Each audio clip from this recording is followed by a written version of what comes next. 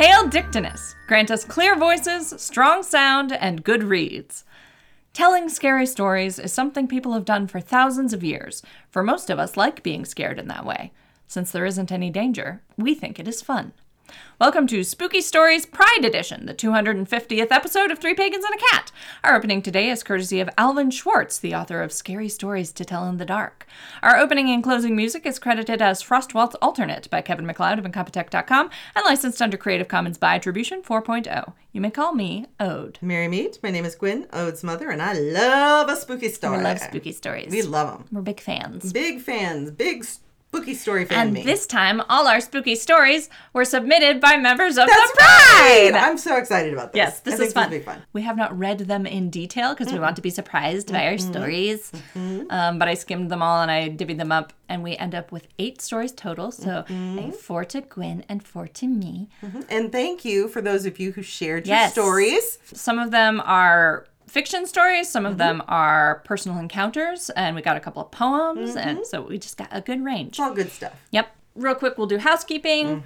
First of all, obviously, shit is still going on in Gaza, so please go to ceasefirenow.com or .org. I don't remember. It's either ceasefirenow.com or ceasefirenow.org.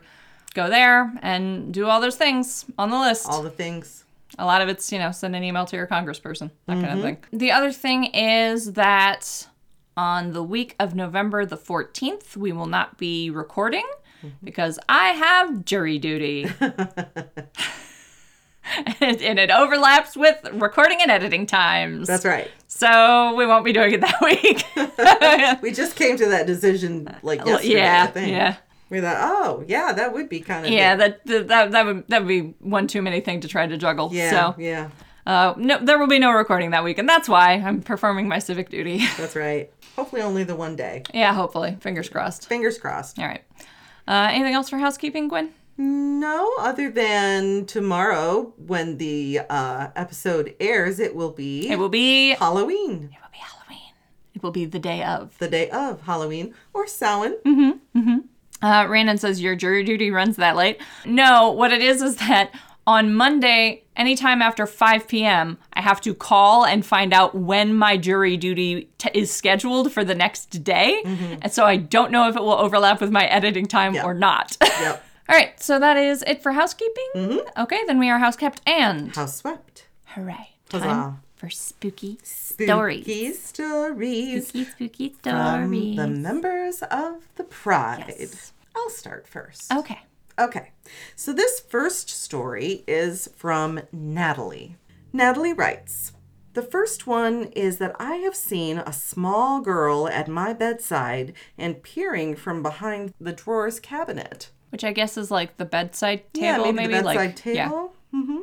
My husband has seen her too, and we thought it was my daughter, who was about 5th grade at the time, but she was over at my ex-husband's house. So definitely not. Definitely not her daughter. Then there was an older African American who was looking at the fern plant we had in the living room. My son and husband have seen a ghost cat. I have often thought that there were parallel universes which could have explained heaven, and when we see a ghost or spirit, maybe for that second, the streams have crossed. I like that idea.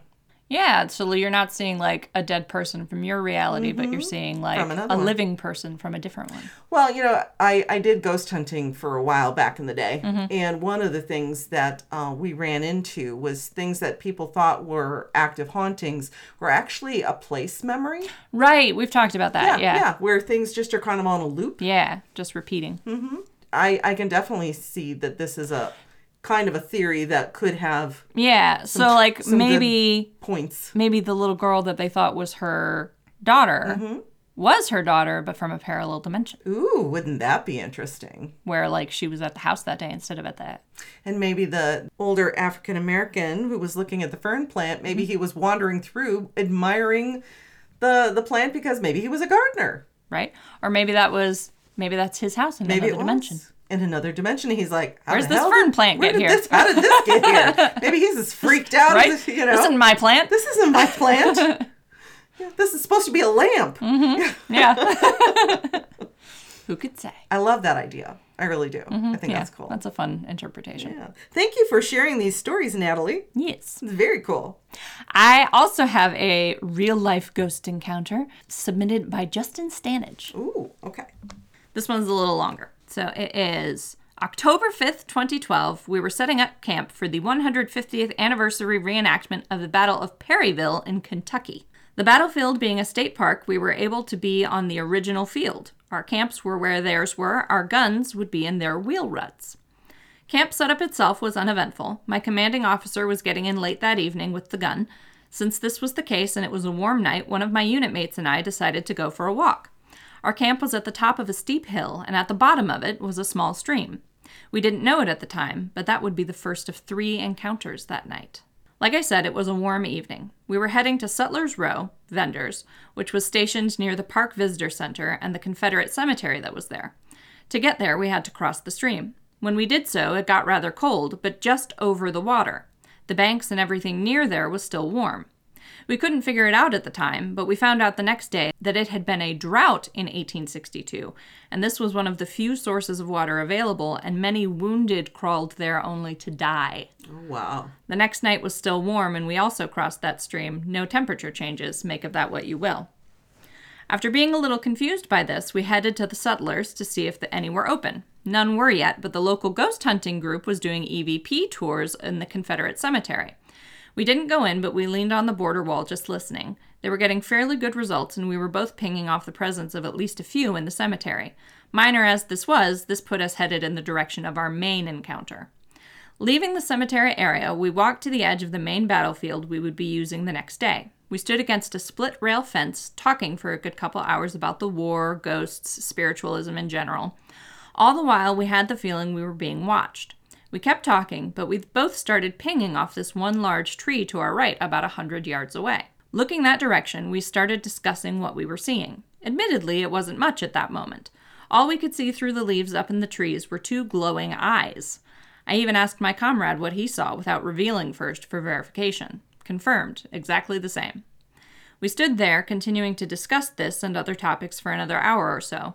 By now, it's going on 11 and it's cooling off. Neither of us brought our uniform coats, so we were starting to get cold. Around then, I got a phone call saying the gun was about to be in camp and we needed to help unload. After this call, I made one of the dumbest decisions in my spiritual life. Oh, no. Oh, I love that as as a line. Oh, no. I walked to the base of the tree while my comrade stayed where we had been. I looked up into the face of what we had seen while touching the trunk of the tree. I got hit with a blast of energy that physically sent me reeling, and for several minutes I had dry heaves while barely being able to walk. Oh, yeah. What did I see, you may be asking? I saw the same eyes looking at me from the branches and what was left of a face. It was obviously a man, a Union soldier based on the uniform I saw in that short glimpse. However, from roughly the nose down, there were absolutely no features. The jawline was there, but the mouth and nose were non-existent, just a flat blank. When we told about this experience later in camp, the theory was that he had been shot there and it was missing. As we stumbled away back to camp, me still heaving, my comrade said that he had an experience at the moment I touched the tree as well. With his permission, when I stopped heaving, I poked him in many places on his chest. By then it was downright cold, and every spot on him was cold skin, save one over his heart. It was quite hot. A couple years before, another unit member had told me about an encounter he had had at another event where the ghost had leveled off at him and his shoulder suddenly became quite hot. A fact I hadn't told my comrade before checking so as not to influence him. Short answer was, he got shot. We had been about 100 yards from the tree, well within effective musket range of a sniper. Postscript to this story. Fast forward several years and I was watching an episode of Ghost Adventures on the Travel Channel. This was the second episode they had done from Perryville, and of course I was interested in any episodes related to the Civil War. They were doing a mock hospital scene in one of the buildings that had indeed been a hospital during the battle to drum up EVPs. During the reenactment, this building had been used as a headquarters building and, coincidentally, was actually near where we had been standing. During the episode, they showed a picture that had been taken in the house of a ghost. What I saw chilled me to the bone, because there, on screen, was an image that looked almost identical to what I had seen that night.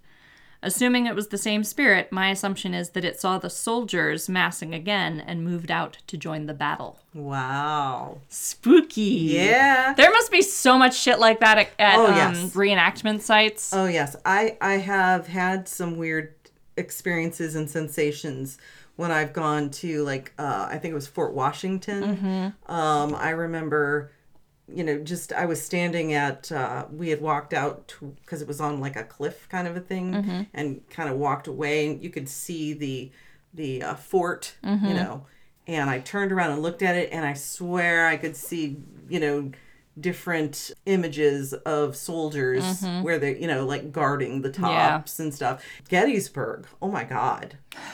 I mean, a lot at Gettysburg. A lot at Gettysburg. Just feelings and sensations, and it's just it's a very active place. I think I was there. I think I went to Gettysburg when I was a kid, and I was not really like spiritually active at the time, but there was certainly a heavy vibe there. Very heavy vibe. Absolutely. I think Justin is right that, like, especially areas that are used for reenactment, the spirits, seeing all this activity that reminds them of the final days of their lives, probably makes them more active. Yeah, I would think so, because it's a reenactment. Yeah. And so it brings that same energy, that the same uniforms, the same look, memories. Memories. Yeah. Absolutely.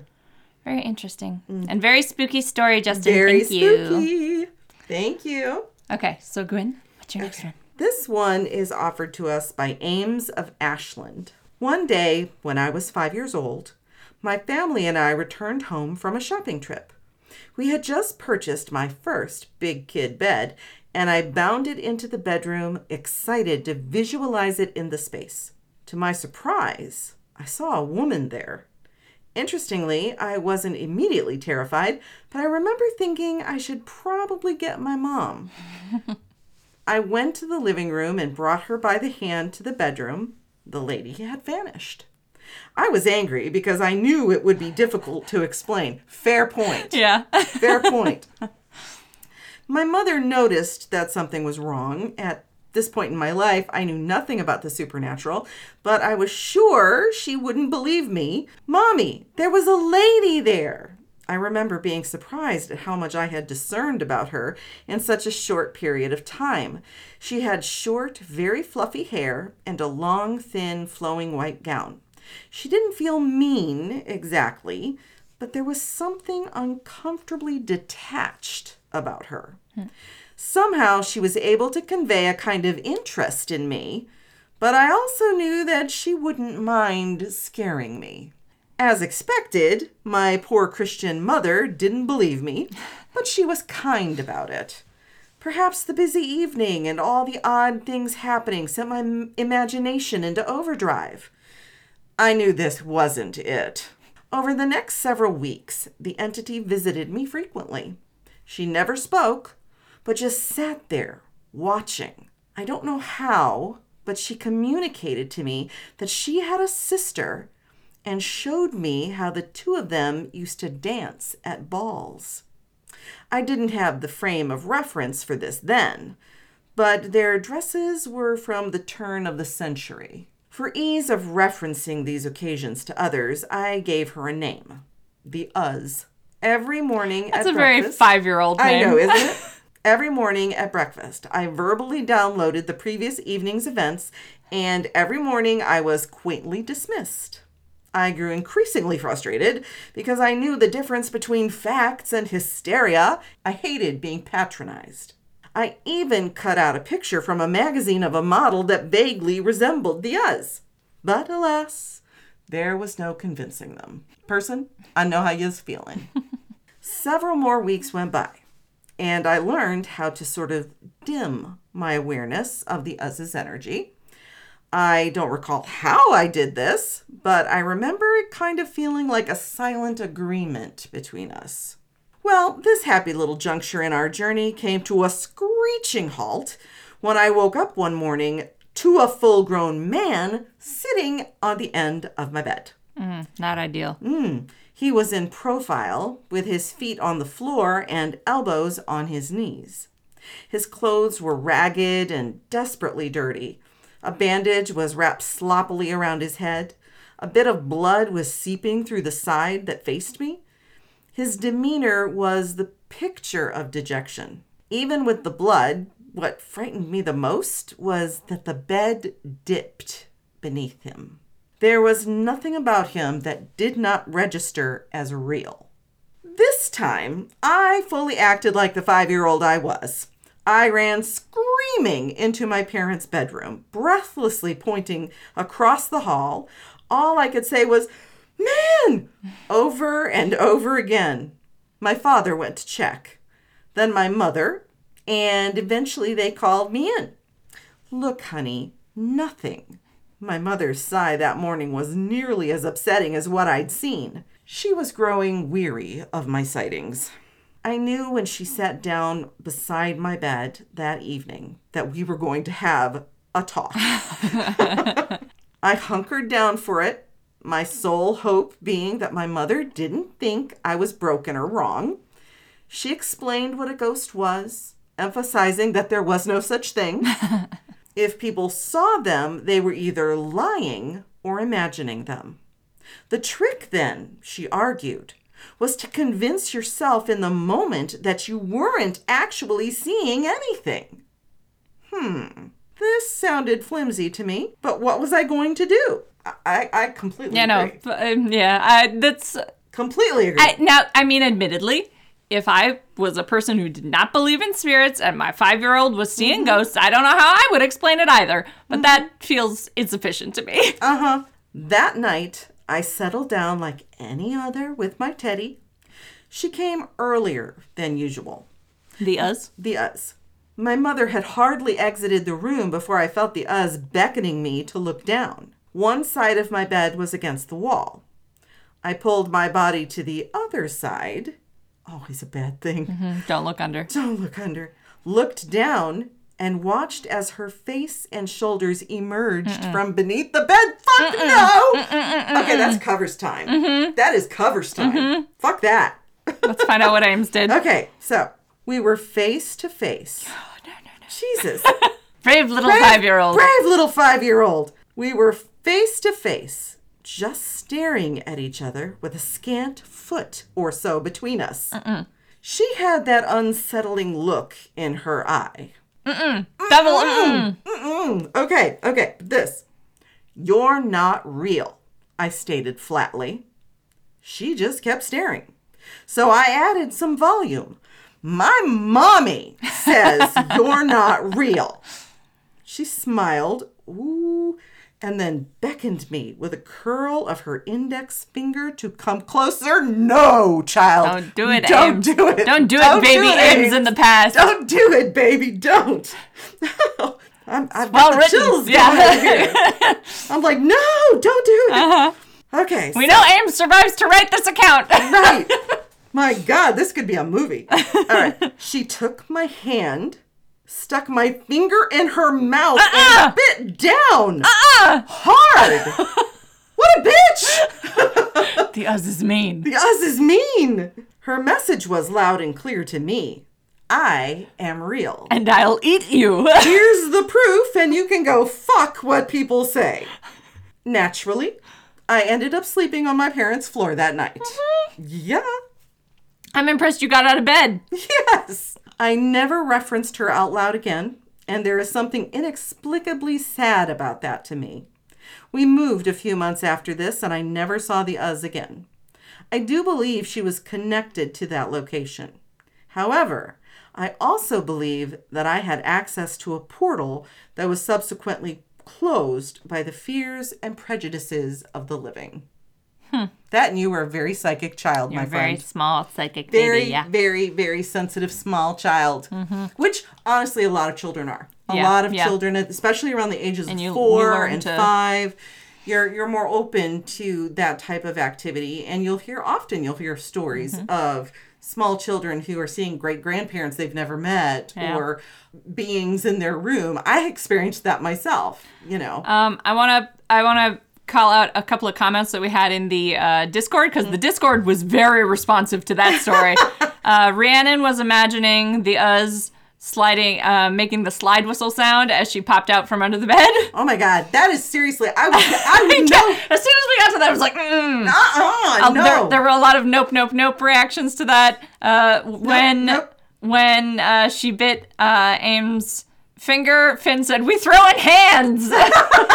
Baby Ames was much so brave. braver than I ever would have been. I would have been under that sheet, under said, the covers. "Fuck you, bitch. I am not going to look at you in the face." And Elle says, "I don't think I would want to be on the floor, especially near a bed." Yeah, no. I would have been under those covers. Oh my God, Ames.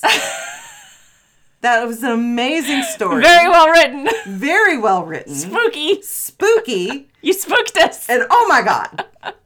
All I can do, as a mom, I'm sitting there going, no, stop. No. Don't do it. As a psychic mom, I'm sitting like, stop, no, don't do it. No, don't do it. Just don't. Very spooky. Yeah, get that child a pentacle or a cross or some holy water, salt. Get rid of that damn ghost. Yeah, I know you feel sad about it, Ames, but I'm glad for you that you escaped that ghost. Damn!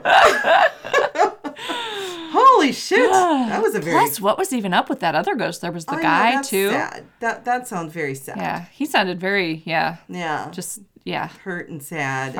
Fucked up, yeah. That was very sad. But he didn't seem like he was threatening. No, whereas the Uz had a little bit of a threat. Yeah. Good grief. You were right on that first impression of she doesn't mind scaring or hurting me. No. Good God. All right. So I have a poem now. Okay. From Sarah Credence. And the poem is called Not Unlike That Story by Poe. Ooh. Yeah. So, tick tock, the clock. Ticking, ticking, ticking, it doesn't stop. Louder and louder it grows, hour after hour, relentless ticks, burrowing into my brain. Tick.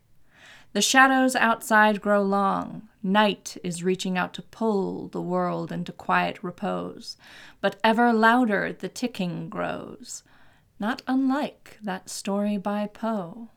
Tick, tick, tick. I feel the twitching of my eye, in rhythm to that beat, unnerving that sound so steady, so constant. Tick.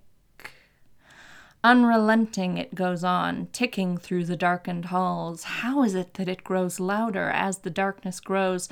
So does that endless ticking, ticking, ticking through the hall, that steady metronome, piercing my conscience, displacing my tick, tick, tick, sleep. Over my head the blankets go, hoping for some respite. Tick, fainter but still tick. Constant and ruthless companion, and not unlike that story by Poe, that hideous, horrible ticking grows. Oh, that odious grandfather clock, 3 chimes ring, the hour so late, and here still I lay, awake. Tick, tick, tick, he spites me. Now over my head the pillow goes, surely that will stop my woes. I pray not like that story by Poe. Tick. I scream in desperation, then something raps upon my door. I leap from the covers and rush to the hall. Through the peephole I look. No one is there. Now a phantom torments me. It must be like that story by Poe. Tick. I swing around and see him looming there. Tick. My eye again starts its twitching. Tick. This is it. I grab the hammer from the shelf. A primal scream escapes my lips as I lunge towards my heartless foe. Tick. Still reveling in his cruelty, he mocks me. Tick, tick, tick, as the hammer rains strike upon his wicked face. Tick, tick, tick. With that final breath, it ends. His assault upon my sanity over, I sink to the couch in blissful exhaustion, awaiting sleep to drop upon me as drifting dreams await. Tick. One eye pops open. Tick. And then begins to twitch. Tick. How? Slowly around the circle I stalk, but he lies there in ruins, for I have killed that grandfather clock. There is no doubt about it. He lies shattered there on the floor, but still that ticking lingers on. Tick. No. No, that isn't ticking, is it? Drip, drip, drip. No. Into the kitchen I dash, drip. I reach the sink and tighten the faucet and remove the cookie sheet I had left there to dry. It was never that ruined grandfather clock at all, no haunting from the quill of Poe, just a simple drip. Nothing more. Silence. Ah, well, I sigh. Finally some peace. Sleep at last. Then the sound of Carol of the Bells cheerily springs from my alarm clock to tell me morning has arrived, and I pick up my hammer. Twitch. Nice. That one's very fun. That was a good one. Nice. It's got a great rhythm to it. It does have a great rhythm. I like that. Yeah, spectacular, speed and pulse to that one. Yeah, snap, snap, snaps. Nice. That was by Sarah Credence. Nice, Sarah Excellent Credence. poems, Sarah Credence. Beautiful. Loved it. Join our Tiger Amanda and relax with the salts of Wonderful Body Co. These soaks and scrubs, inspired by popular books and characters, are designed to delight multiple senses with fragrant scents and sparkling mica. You can also find rollerball fragrances, hair oils, perfume, and wax melts. With dozens of options available, you're sure to find something you like in the Wonderful Body Co. collection. This week, Ode is recommending the Cinnamon Rolls Rollerball fragrance with the scent of, you guessed it, fresh-baked cinnamon rolls.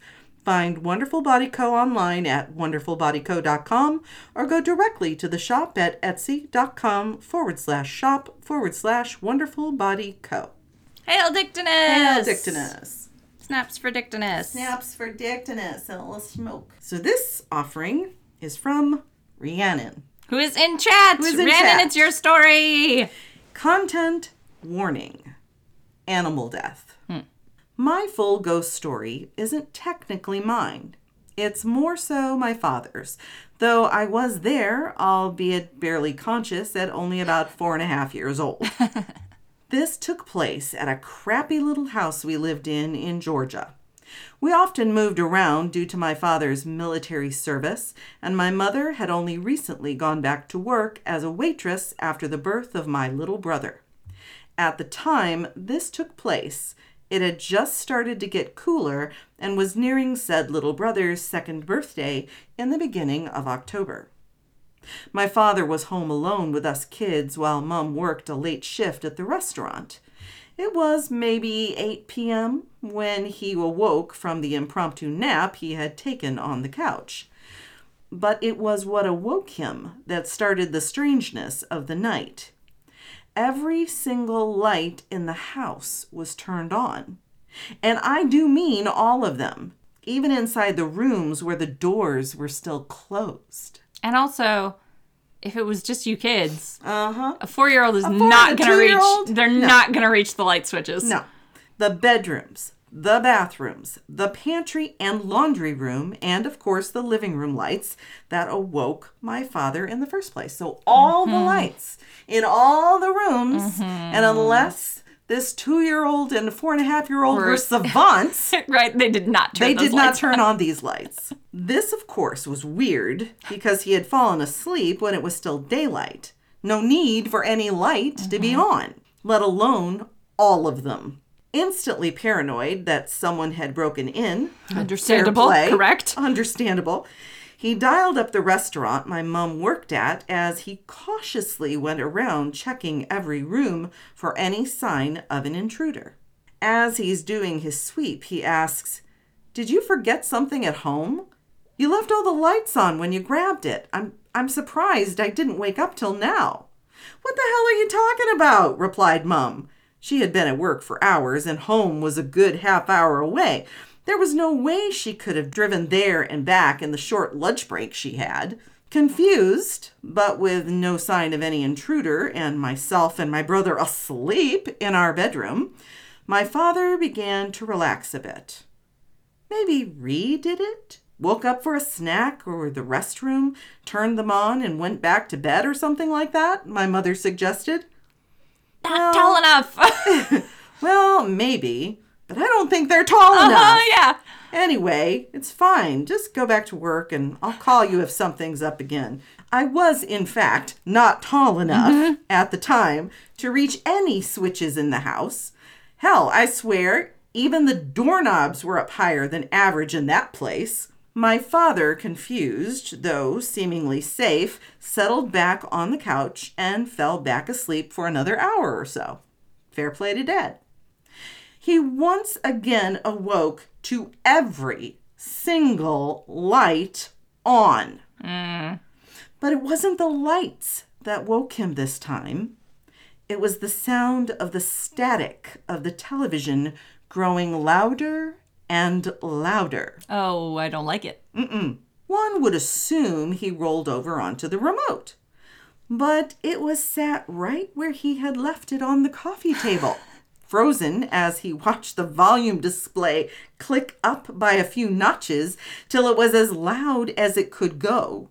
He finally broke free and smashed the power button on the telly itself with such force it was permanently stuck and had to be fiddled with to get to work in the coming years. Now he was definitely freaked out for obvious reasons. But what's that film with where the little girl gets stuck in the TV? That's Poltergeist. Yeah, that's Poltergeist vibes here. Yeah. Now he was definitely freaked out for obvious reasons, but my father was a career military mechanic. Right. Though so he was like, there's got to be a reason. Though he later in life would come to believe in ghosts, at the time he was strictly rational and science-minded, even when it made no damn sense. He chalked it up to faulty wiring in a poorly built house, and after checking in once more to make sure me and my brother were still sleeping, set to turning off all the lights once again. Only this time, as he leaned into the walk-in pantry to grab the light cord, he heard small footsteps run towards the open door and a loud slam. Oh, no. As something about the height of a small child smacked into the back of it. Oh, no. Thinking for sure this would be the proof says Elle, yeah. that it was actually me or somehow my brother playing a prank on him, he quickly shut the door to look behind it at where the oddly silent crying child must be. As you can probably guess, there was nothing there. There was nothing. Cursed. Got gremlins in this house. He stood there in shock until that, quote, rational side started to take over again and made him think that somehow we had slammed into a door, turned around, and ran down the hall and back into the room in less than a second. To pretend to be asleep Logical, right? Mm-hmm. Yeah. Mm-hmm. Finally, looking away from the floor and down the hall seemingly proved him right as he caught the sight of the tail end of a white sheet rounding the corner. Running to the end of the hall far faster than any child could have, he began to yell out at the full figure walking away from him, what seemed to be an about hip-height child with a sheet draped over them in the classic fashion. In the classic shroud fashion. Yes, that yell was very quickly cut off as he watched that sheet suddenly drop to the floor with nothing supporting it at all. Ooh, this child goes playing tricks. He didn't go back to sleep after that. Good. Till Mom got home well after midnight, constantly pacing around, keeping watch over us sleeping kids and the rest of the house. Mom told him he was just still half asleep and probably saw nothing. The lights and TV must have just been a fluke. No. They went off to bed and managed to sleep a few more hours till the last event of the night. Oh, boy. Oh, boy. Remember how it was finally starting to cool off a bit? Heaven after a hot and humid rural Georgia summer. So to save a bit on the electricity bill, and because the weather was so nice, we'd often leave windows open with just the screens on. Anyway, one of the only windows with no screen bolted on it was the large skylight that illuminated my folks' bathroom. Wait, there was a skylight with an open skylight with no screen? Yeah. Let's see. One of the only windows with no screen bolted on it was the large skylight that illuminated my folks' bathroom. Okay. Wouldn't normally have to worry about anyone or anything coming through when the Right. fall would have been a good 15 feet or so. Yeah, okay. That's fair.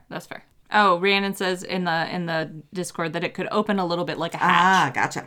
But at about 4 a.m., Mom wakes up screaming at something causing a ruckus in the bathroom and then in the bedroom itself. A damn bat had gotten lost, and was slamming into everything. Oh, no. At least until it hit the ceiling fan and Oh. smacked into the wall, leaving a bloody trail down it, that stain that never fully faded. Ew. It died instantly, at least. Yeah, at least there's that. After taking care of the cleanup, the poor thing left behind, and consoling two terrified kids that had been finally awoken by the bangs and yelling, they went back to bed and never really had any experiences in that house again. There was some shit in that house. There was some shit in that house. I don't know if the bat killed it or what. The blood offering? I don't know. Bat came in and sacrificed his little Right? self. Knock that ghost right Knocked out of that house. Ghost right out? Who knows? There was sure a ghost in that house Oh my before. Holy shit. God! A spooky A child. spooky child who obviously liked to, Mischief. and have the traditional, sheet over the head. The shroud. The shroud. It just wanted to fuck around a bit, I guess, says Rhiannon. Your Yeah. poor dad. Your poor dad. Just every light in the house turned on light. once. That could be a fluke. Once that could be, but watching the fucking TV, remote, do The power thing, go up? Yeah, no. With all the lights on again. And again, knowing the children are asleep, and knowing logically Well, and like... that it could not have been them. Well, and like he can see the remote and he can see the volume going. So it's not like there's a kid behind the couch doing the volume up. Spooky. Spooky. That was a good one. Yeah, so that was good. Oh my God. So I have a short little one from Maud and Ernie. Okay, this isn't a scary story, but it's a funny anecdote from a ghost encounter. This September, my spouse and I were visiting and my is Maud. So Maud is the husband telling the story. This September, my spouse and I were visiting the Monte Vista Hotel in downtown Flagstaff. It's known to be haunted. When we got to our room, we set out some offerings and waited for someone to show up. We had a lovely and kind bellhop on the second floor with us. My spouse is more psychic than I and was able to talk to him. He commented, the bellhop was the ghost, I guess. He commented on how our ugly brown and beige room should be all orange instead. So from the 70s, maybe? Yeah, could be. They asked him what he wishes hotel guests would do more or less of. He responded, sex. I wish they would stop having sex so much. That's all people seem to do when they come. Rendezvous. That was mostly what we got from him, and we weren't able to talk to any other ghosts. Although we did feel some ghosts in other parts of the hotel, a main spot being the laundry room on the third floor. Interesting. Interesting. I wonder what happened in the laundry room. Watching That must all be those so- sex sheets. Maybe. Yeah, that must be so tenious, though. Yeah, if you're a ghost stuck in a hotel where people go... Everybody's having liaisons. Exactly. In flagrante delicto. All right, that is all from Maud and Ernie. Okay. Thank you, Maud and Ernie. Thank you, Maud and Ernie. Oops, I missed some of the bits from the end of their email because I was like, that's the end of the story. There were some other bits from Rhiannon's email. Bullet points. The cause of Rhiannon's only irrational fear or paranoia that have opened doorways, especially when my back is to them, being the creepy old woman spirit who would watch them as a kid. Ooh, Spooky Rhiannon. Fair enough. Said old woman spirit originated in the house I grew up in that used to be a hospice home. Okay. That makes sense. That makes sense. That tracks. Yeah. Rhiannon's best friend growing up in a home in Michigan that was a former funeral home. Oh, God. Her basement room was the defunct crematorium. Oh, jeez. No, thank you. No, thank you. Rhiannon has had multiple run-ins with what they believe to be the La Lechuza, the owl witch, before hurricanes and other large storms. Okay. And then has had encounters with the things that sound like coyotes but are not. The things that act like cows but are not. Both sound very unpleasant. And then the fact that I know no one who's routinely camped in the national parks around the South that doesn't eventually believe in Bigfoot and or aliens. Shit happens in national parks. Shit happens. Absolutely some shit. I don't know what it is, but some shit happens in national parks. Admittedly, sometimes it's just like a bear or whatever, but some shit happens. Okay. Okay. So my final offering is from Finn. Okay. Oh, Finn is also in the Discord. Yes. Okay. So there's a little introduction with backstory before the actual poem. This poem never got a title. It was written the night I was told that my uncle, my best friend, had passed away. Of all the deaths in my life, he is the only one I have shed a tear for.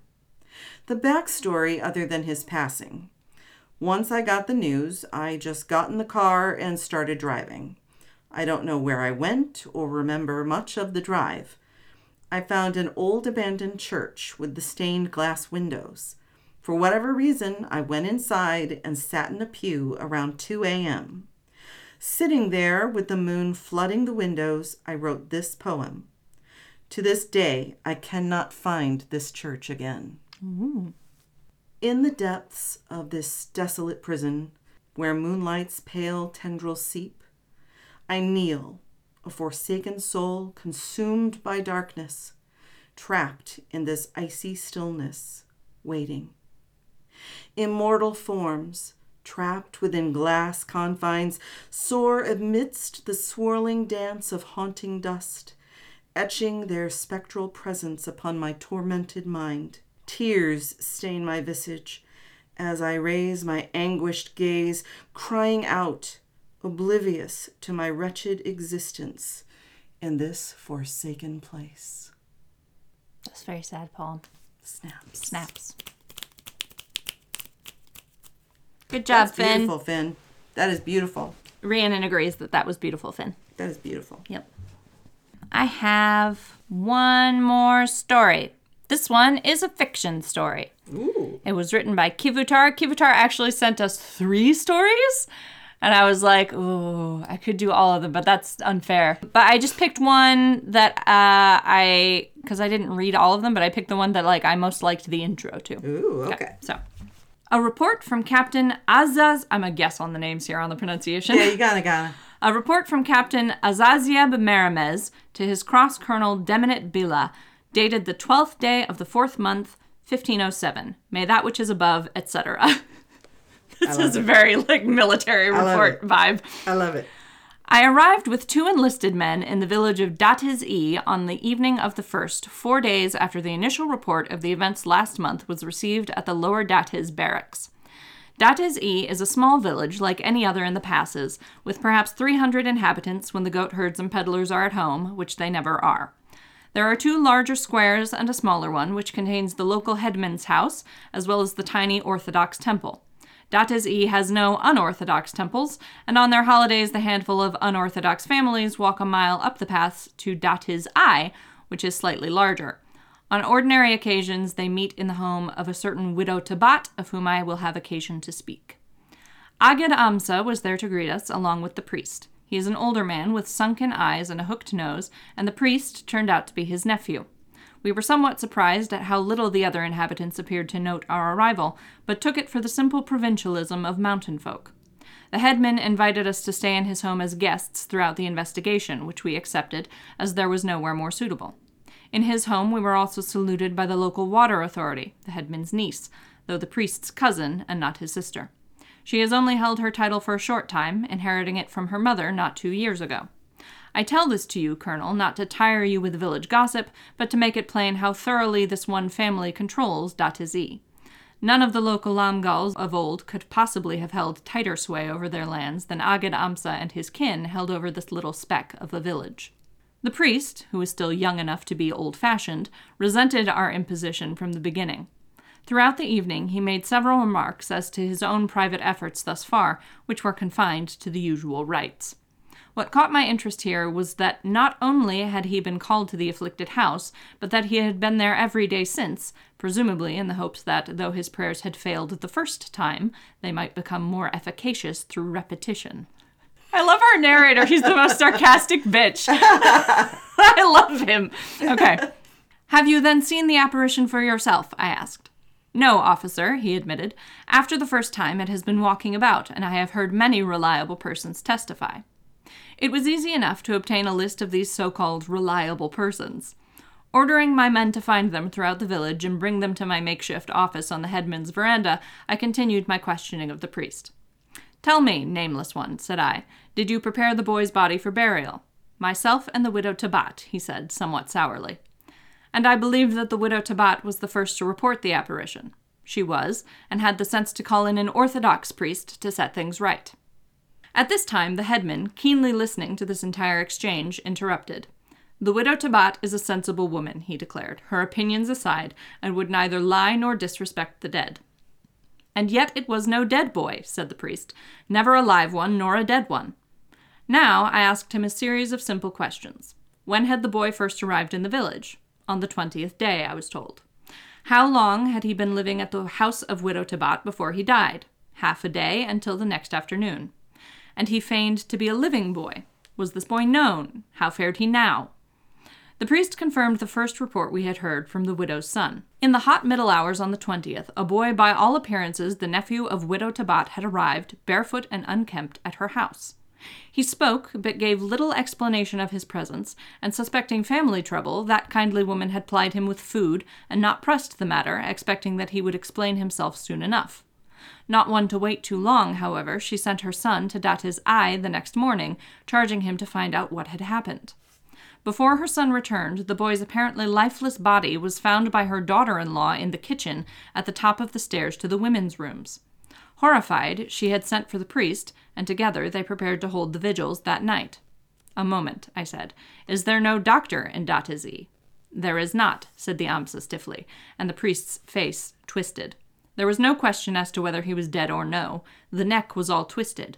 I felt almost as if he had fallen up the stairs. Since the priest had seen little else, I turned to the water authority. And you, madam? I have seen nothing, though I spoke to several of those who lost livestock. Accordingly, I took their names, and the next day received a stream of them, beginning with the widow Tabat herself. She was remarkably calm. It seemed that when she had learned that her true nephew was alive and well, no evil spirit held the slightest terror to her. Did you notice anything strange about the boy? I asked, and she nodded. Everything, but it was his face and voice, so I never doubted who he was. Everything, madam, is not useful to me, I said, and she offered a few details. Though he had supposedly climbed the mountain path barefoot, his feet were not nearly as cut and swollen as they should have been. I even killed a goose for him, she sighed, and he only picked at the innards, though he's always eaten like a goat. This was one of the flock of geese that was killed that night. It was. And you saw him kill the geese. One of them. Did you see him get off the bier? She had not. When the priest had gone to the temple in preparation for the vigil, and she was in the kitchen preparing the various offerings, her son had returned, breathless and unnerved. They had run downstairs to find the bier empty, and then throughout the house, finally spotting a small figure in the yard. As they watched with horror, it twisted the neck of the last goose and ran off. The bier was downstairs then, I asked. She nodded. Our family has been unorthodox for 500 years, and though the priest grumbled, he knew that it would be done our way. Did the boy appear black? No, his own color as he had been in death. I'm certain, for he wasn't wrapped yet. And have you seen him since? No, praised the below and the above. I dismissed her and entertained a series of householders who had lost livestock to broken necks.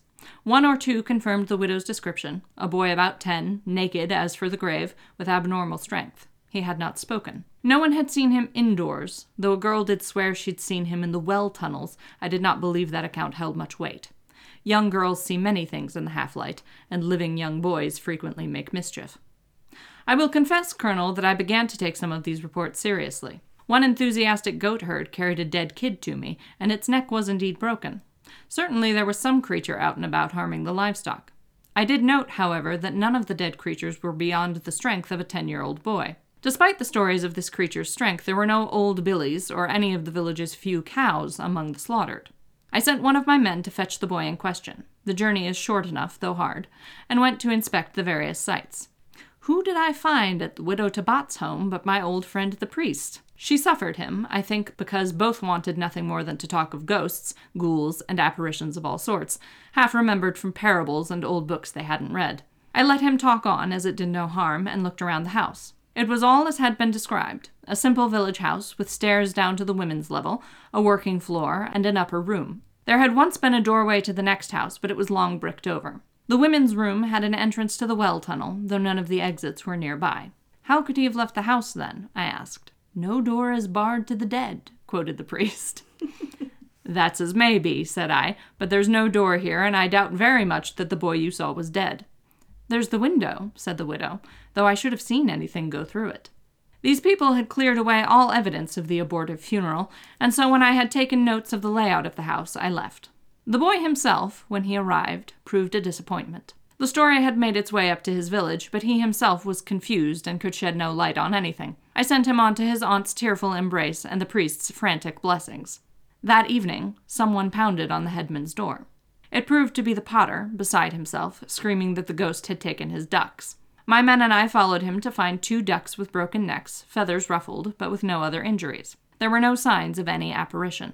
As the potter refused to touch the ducks, we brought them to the Amsa's house with us, and his servant plucked them, to the priest's silent disapproval. Tell the congregation that I went black in the face as I swallowed, and my fingernails turned into pebbles, said the headman equanimously. I will tell them no such thing, uncle, sputtered the nameless one. Certainly not, smiled the headman, for if you do, I will hear it from your cousin, who walks the village as widely as you do, on paths where she can neither be seen nor questioned. I was reminded of mad old General Sazal, who believed he was made of cake, and always slept with 2 servants by his bedside, to keep the mice and one another from nibbling on him. Have you goats, headman? I asked, to break the silence. 2, long tethered on the outward sides of the house. Have they been attacked? No. How large are they? Small enough, perhaps, to be in danger. On hearing that they were small goats, and confirming that most animals were now penned into porches, kitchens, tunnels, and wherever there was room, my men and I prepared to wait outside till we saw signs of this creature. The household went to sleep, though there was certainly a candle in Aged Amsa's room, and we lit no fire, relying on the moon, which was bright enough, though slim. Sometime around the 3rd hour, one of the men spotted movement near the goats. I ordered them to go no closer, and as we watched, the outline of a boy took shape. I saw a hand grow out to one of the goat's horns and cried, "Hold! Identify yourself!" I have filed a separate report with Colonel Bursbin regarding the actions of enlisted man Gurfa. If I have my way, he will be discharged, minimally as a fool, and officially for firing against orders.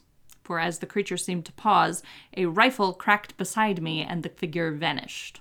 It took some moments to light a lantern, but when we reached the spot where the apparition fell, we found only the body of a boy about 10 with a bullet wound in his chest. He was dead. As enlisted man Gurfa was quite useless upon hearing this, I sent the other soldier running to Widow Tabat's house post-haste, and he returned to the uproar with a safe, sleepy child in tow. We shooed the locals away, aside from the headman and the midwife, who was the nearest we had to a doctor in that hopeless village. There were bruises on the boy's neck, consistent with the story the widow's family had told, but otherwise nothing notable. I confirmed with the family of Widow Tabat, though I had asked previously, of course, that the boy was not and had never been a twin. As there was nothing else to be done, the next morning we transported the body back to barracks for examination by the surgeon. He declared it to be a normal boy, perhaps 10 years old, though he did note the oddly soft hands and feet, as seldom seen among the common people and still more rarely among the mountain villagers. He could not say whether the cause of death was a crushed neck or the bullet wound. With nothing left to do, we buried him in a field a little ways away from the town. Enlisted man Gurfa was placed under guard in preparation for a hearing, though he was permitted to offer before the grave. The surgeon has written to his old academy with a medical account of the autopsy, along with several sketches. I have placed a copy of his letter in the barracks archive, and am attaching a generalized sketch created at my request. Some of the more superstitious men have taken it upon themselves to pile up a large heap of stones on top of the grave, due to a foal in the stables which recently died, the grooms assure me, of the flux. Still, Camp Roopers are what they are, and this measure has at least soothed their minds, if nothing else. So you see, Colonel, that while my full report sheds little light on the true nature of this disturbance, I can at least put it definitively to rest.